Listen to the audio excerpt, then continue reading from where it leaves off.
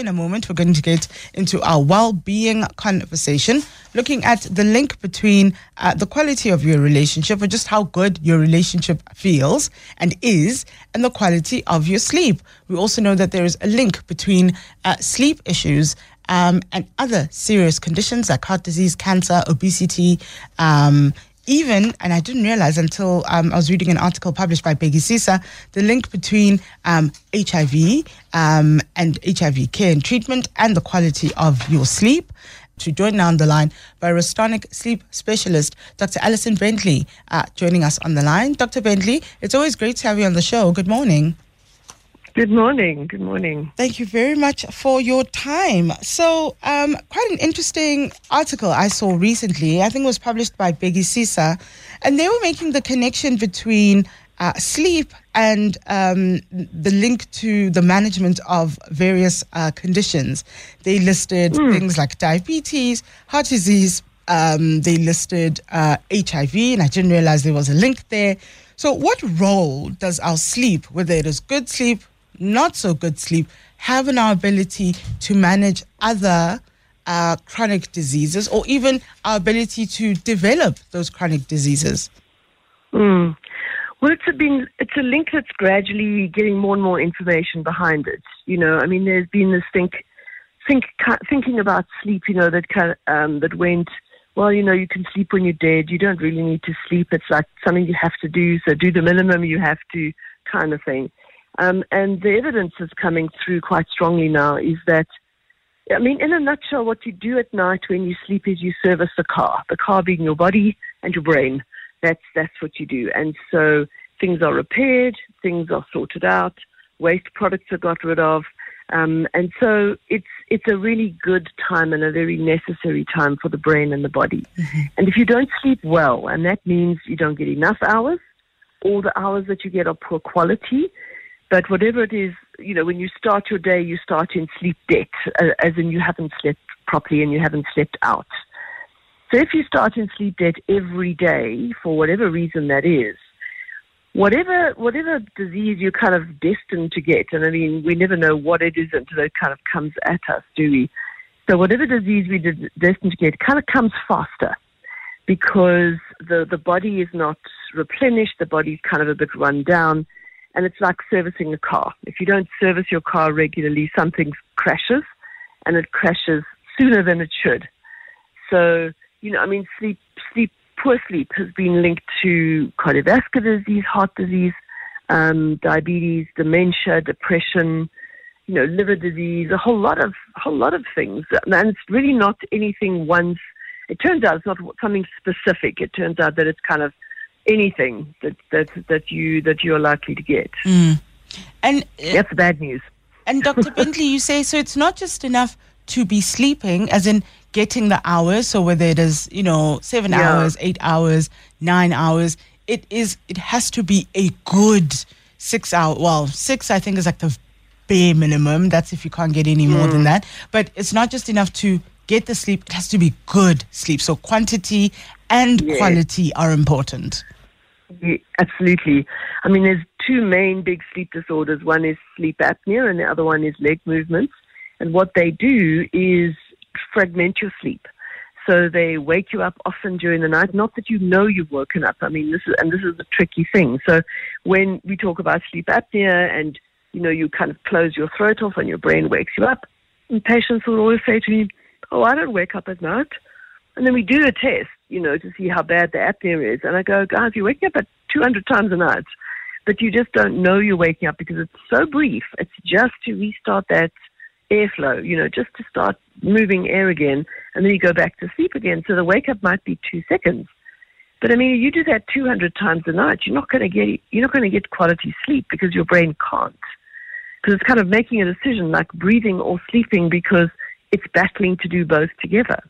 And so the key symptom is that you sleep your 7 hours and you wake up in the morning and you go, I feel like I haven't slept. I feel like I need to sleep another 2 hours. That's a really important symptom because what people tend to do is they go, oh, maybe it's because I'm stressed at work. Oh, maybe it's because, you know, I'm going through menopause, or I'm getting older, or something like that, and they don't necessarily recognize it as being a medical issue, rather a lifestyle issue. And so we received an SMS, a WhatsApp message here that says, for me to sleep, I have to drug myself, and when I have something worrying, I can't sleep, and I have to pee every so often. Would that be an example of sleep that's both the quality is not great and the quantity is not great? What happens when we medicate to sleep? I know I take a sleeping pill. And again, that's also very seldom restful sleep. I'll sleep. I mean, eventually I pass out. But there are very few times where I wake up and I think, that was great sleep. I'm feeling fresh today. Well, that's what we're talking about. We're talking about the fact that you may not feel great when you wake up in the morning. Now, the issue with sleeping tablets is tricky because if you have insomnia and you're battling to fall asleep, then if you don't take that tablet, you get very few hours. Okay, and so there's a definite quantity problem. If you take the tablet, you do tend to get more hours, and you sometimes get a lot better sleep than you would if you didn't have the tablet. So sometimes that's a good thing, right? But there are some of the sleeping tablets which don't give you the same quality. Look, it's much better quantity. So it's kind of a trade-off, that you're making. That you say, listen, at least I'm getting hours, which I wouldn't get before, but maybe it's not 100% quality. The newer sleeping tablets, what we call the Z drugs, generally tend not to give you poor quality. They actually give you decent quality sleep as well. So you may be getting better quality, but some of them, some of the sleeping tablets work for a long time. And so when you get up in the morning, you can still feel a bit drugged from the sleeping tablets. And so if you're in a situation where you wake up and you feel a bit tired, but it kind of goes after an hour or two, that's probably an after effect of the medication. If you wake up tired and pretty much tired the whole day, then it may be, for example, that the sleeping tablet is not able to hide one of the problems that's there, which may be causing the sleep problem in the first place. Or if you have sleep apnea, it's making it a little bit worse. So it's kind of complicated. Sorry, I'm not sure I'm clarifying things and making it clearer. No, I think it makes sense, Doctor. A question for you here from Malose, who says, hi, Doctor. I'm 69 years old. I fall asleep within 3 minutes, but my deep sleep is only about 2 hours. From there, my mind will be wandering, but no worries of anything. What can I do to have more hours of deep quality sleep? That's a message from Malose. Well, you're absolutely correct. The first 2 to 3 hours are what we call core sleep. And if you're able to fall asleep, most people will sleep those 3 to 4 hours. There's virtually nothing that can interfere with that. Pretty much severe pain is the only thing that can break that. So we tend to get those hours. But we need to be very careful that we're not giving the brain too much time to sleep after that. So particularly as we get older, our sleep tends to get lighter, tends to get a little bit shorter, and often we need to go to bed a lot later so that we give the brain, only 6 hours, for example, to sleep instead of 10. So what people with insomnia often do is go to bed earlier so that they've got more time to get more sleep. But unfortunately for the brain, it's a bit like us. So if we have a whole clear Saturday, we go, I'm going to get so much done, and then we get nothing done because we just have the whole day, you know? Mm-hmm. But if we get 3 hours, we kind of go, I've got to move because I've only got 3 hours, and we get a whole ton of stuff done. Same thing with the brain. If you give it 9 hours in bed and you only need 6 hours of sleep, the way that sum works is you're going to spend 3 hours awake. And so often what's better is to go to bed later or wake up earlier, put the brain under pressure, and then you might go back to sleep. Certainly if you wake up and you're battling to sleep, and we're talking 15 minutes that you're kind of tossing and turning, and particularly if you kind of get that flip in your head and you go from being sleepy to being wide awake, then the best thing to do is to get out of bed. Get out of bed, go and do something else. We're not talking about, running or having coffee or something in the middle of the night. What we're talking about, get up and read, get up and do something else, to kind of distract your head and allow the sleepiness to come back. Because once the sleepiness comes back, much easier to go back to sleep again. And so what happens, for instance, I know this happens to me a lot. I will go to bed and my plan is I'm going to wake up at, say I want to wake up at 6 o'clock. But for whatever reason, I wake up at 4 o'clock, or as is the case often with me, I'll wake up at 3 o'clock. And because it's earlier than when I planned to wake up, I then try to go back to sleep. Is that always a good idea? Or if my body then goes, I'd wanted to wake up at 6, but my body wakes me up at 4 or whatever time, is it wise to try get that last 2 hours that I'd planned for, or should I just get up and start my day? So it depends. So, I mean, yes, you should try to get those last 2 hours. I mean, I think it's important to understand that we wake up all through the night. I mean, there's no such thing as a solid 8 hours without waking. Our sleep is structured into little sleep cycles, which are, as an adult, about an hour and a half long. Those people who have young children will know that it's an hour long, because if they have a sleep problem, they wake up every hour on the hour. And that's their cycle length. Ours is an hour and a half. So every hour and a half we wake up anyway. But we usually don't remember it. So we wake up and it's a couple of seconds and we go back to sleep again. But the wake up, whether it's the wake up after 3 hours, so the wake up after core hour sleep, or the wake up at 3 o'clock in the morning, maybe just one of those natural wake-ups. But people who wake up regularly at 3, 4 o'clock in the morning and can't go back to sleep again, often that's a sign of kind of chronic stress. So I see it in people who are kind of heading for burnout. For me, it's my burnout signal. So if I'm doing too much and I start waking up at 4 o'clock every morning, I go, whoa, need to cancel something because doing too much, that's my kind of signal. So sometimes it's that, but sometimes it's just an incidental thing that happens.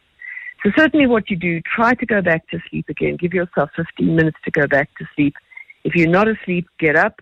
If you don't feel sleepy again, that may be the start of your day. But it's healthier to get up than to lie in bed panicking about your sleep. I mean, if you're able to lie in bed and just to enjoy, another hour of lying in bed, then that's fine. But if you're lying in bed panicking about, now there's only an hour, now there's only half an hour, now there's only this, then that's not a healthy behavior around sleep. Better to get up and understand that the next night you're likely to sleep a whole lot better because now you're short of a couple of hours of sleep. Doctor, you mentioned that for all of us, that it's very seldom that we're sleeping straight through the night. So you get into bed at 10, you're only then going to wake up at 6. But we have a message here. Solly says, morning, doctor. I do sleep, but I pee too frequently through the night. Is that normal where you're having to get up every so often to go to the bathroom? Or is that also a form of something's happening with your sleep? Well, it might be both. So, I mean, the thing is that it does depend how much you drink before you go to bed. And I'm not talking alcohol, I'm just talking water. I mean, but I'm including alcohol. So if you drink a lot and there's a lot of liquid, then obviously you're more likely to go to the toilet during the night.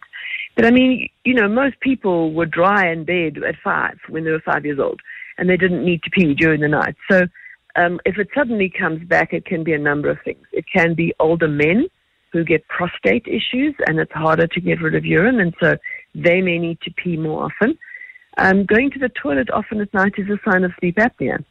So because of the changes that occur in the heart and the perception of the heart that there's too much blood in the system, which is incorrect, but it's just one of the features of sleep apnea that you tend to need to go to the toilet during the night. So it can be. So I think the important thing is to say, is this associated with anything else? Are you snoring? Has anybody said that you stop breathing? Do you wake up feeling tired? I mean, what's incorrect is to say, I wake up to go to the toilet 4 times, therefore I'm tired in the morning.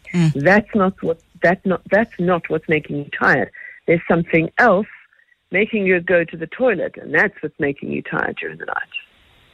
So I think it is worthwhile going to see somebody and saying, look, I need to get this.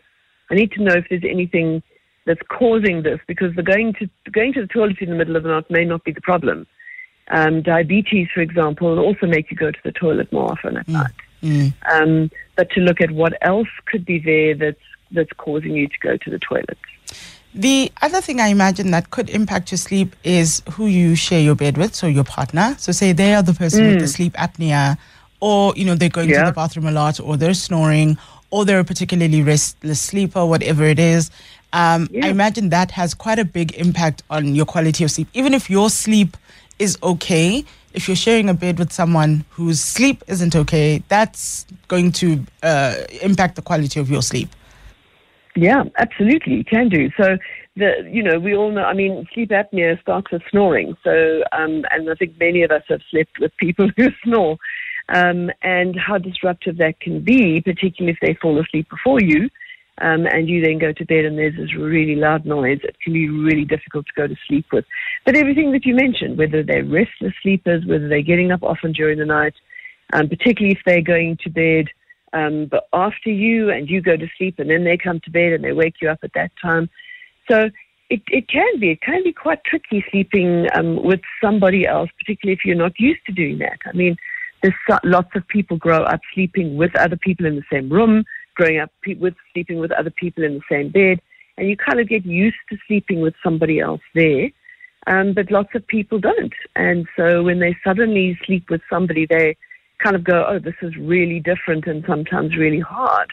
But I mean, we all know people as well who sleep very quickly, sleep through the night, nothing seems to bother them, and they wake up the next morning. I mean, interesting study that I saw at a conference ages ago was that women who sleep with men who have sleep apnea, most are very likely to complain of like body pain when they wake up in the morning. So it's kind of like, just not happy body pain. And that's caused by their sleep being interrupted that they didn't even know about.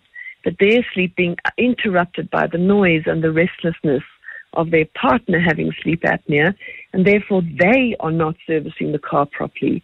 And it presenting with just like this flu kind of, just wake up in the morning and just kind of some pain, general muscle pain. So then it can be quite an impact. It sounds as though there is some value in couples trying to improve their sleep together, both for themselves and I guess as the unit. Yeah, I think it's important for if there's one person in the couple that is impacting the sleep of the other because of sleep apnea or things that are going on. It's important for that person to accept that it's not their fault. That the partner is not trying to be mean to them, but that there is actually an importance in getting their own sleep good because it impacts them, not just their partner. So, the patient with sleep apnea and snoring, their sleep might be being impacted, but they may not recognize it. So they'll often say, I wake up tired in the morning. That's because my wife woke me up all the night because I was snoring. I'm kind of going, God, if you have sleep apnea, you're waking up hundreds more times than your wife is waking you up. And that's not really what's making you tired. It's this other thing that's happening. And for your own health, you need to handle that. It's not just your wife complaining. A final question here from Madinga says, good morning, doctor. Is it true that sprinkling lavender essential oil can assist with inducing sleep? Yeah, so there's many things that have been found to help people sleep. Lavender is one of them. Chamomile tea is another. There's a whole lot of other herbal things that can help people sleep. But and they do work. I mean, they've been shown to assist in falling asleep. But importantly, they're not going to fix insomnia. So once you've got a sleeping problem and you have some anxiety about going to sleep, it's unlikely that things like lavender and herbal things are actually going to fix it because it may be insomnia moves into a zone where it's an independent problem. There is nothing causing it except anxiety about sleep itself. So, yes, so you're welcome to use those kind of things. They do tend to help. They do tend to and often it's because you get into bed and you smell it and you get distracted by the smell and you just take these nice big breaths because the smell is so nice and that helps you fall asleep. Dr. Bentley, as always, it's a pleasure having you on the show. Thank you so much for your time. It's a pleasure. Have a good day. You too. Bye. That is Dr. Alison Bentley, who's a Restonic sleep specialist, joining us to talk about how the quality of sleep can affect your health and your relationship. How would you describe your sleep? Do you sleep like a king, no complaints? Or are you lucky if you get a few hours of sleep a night?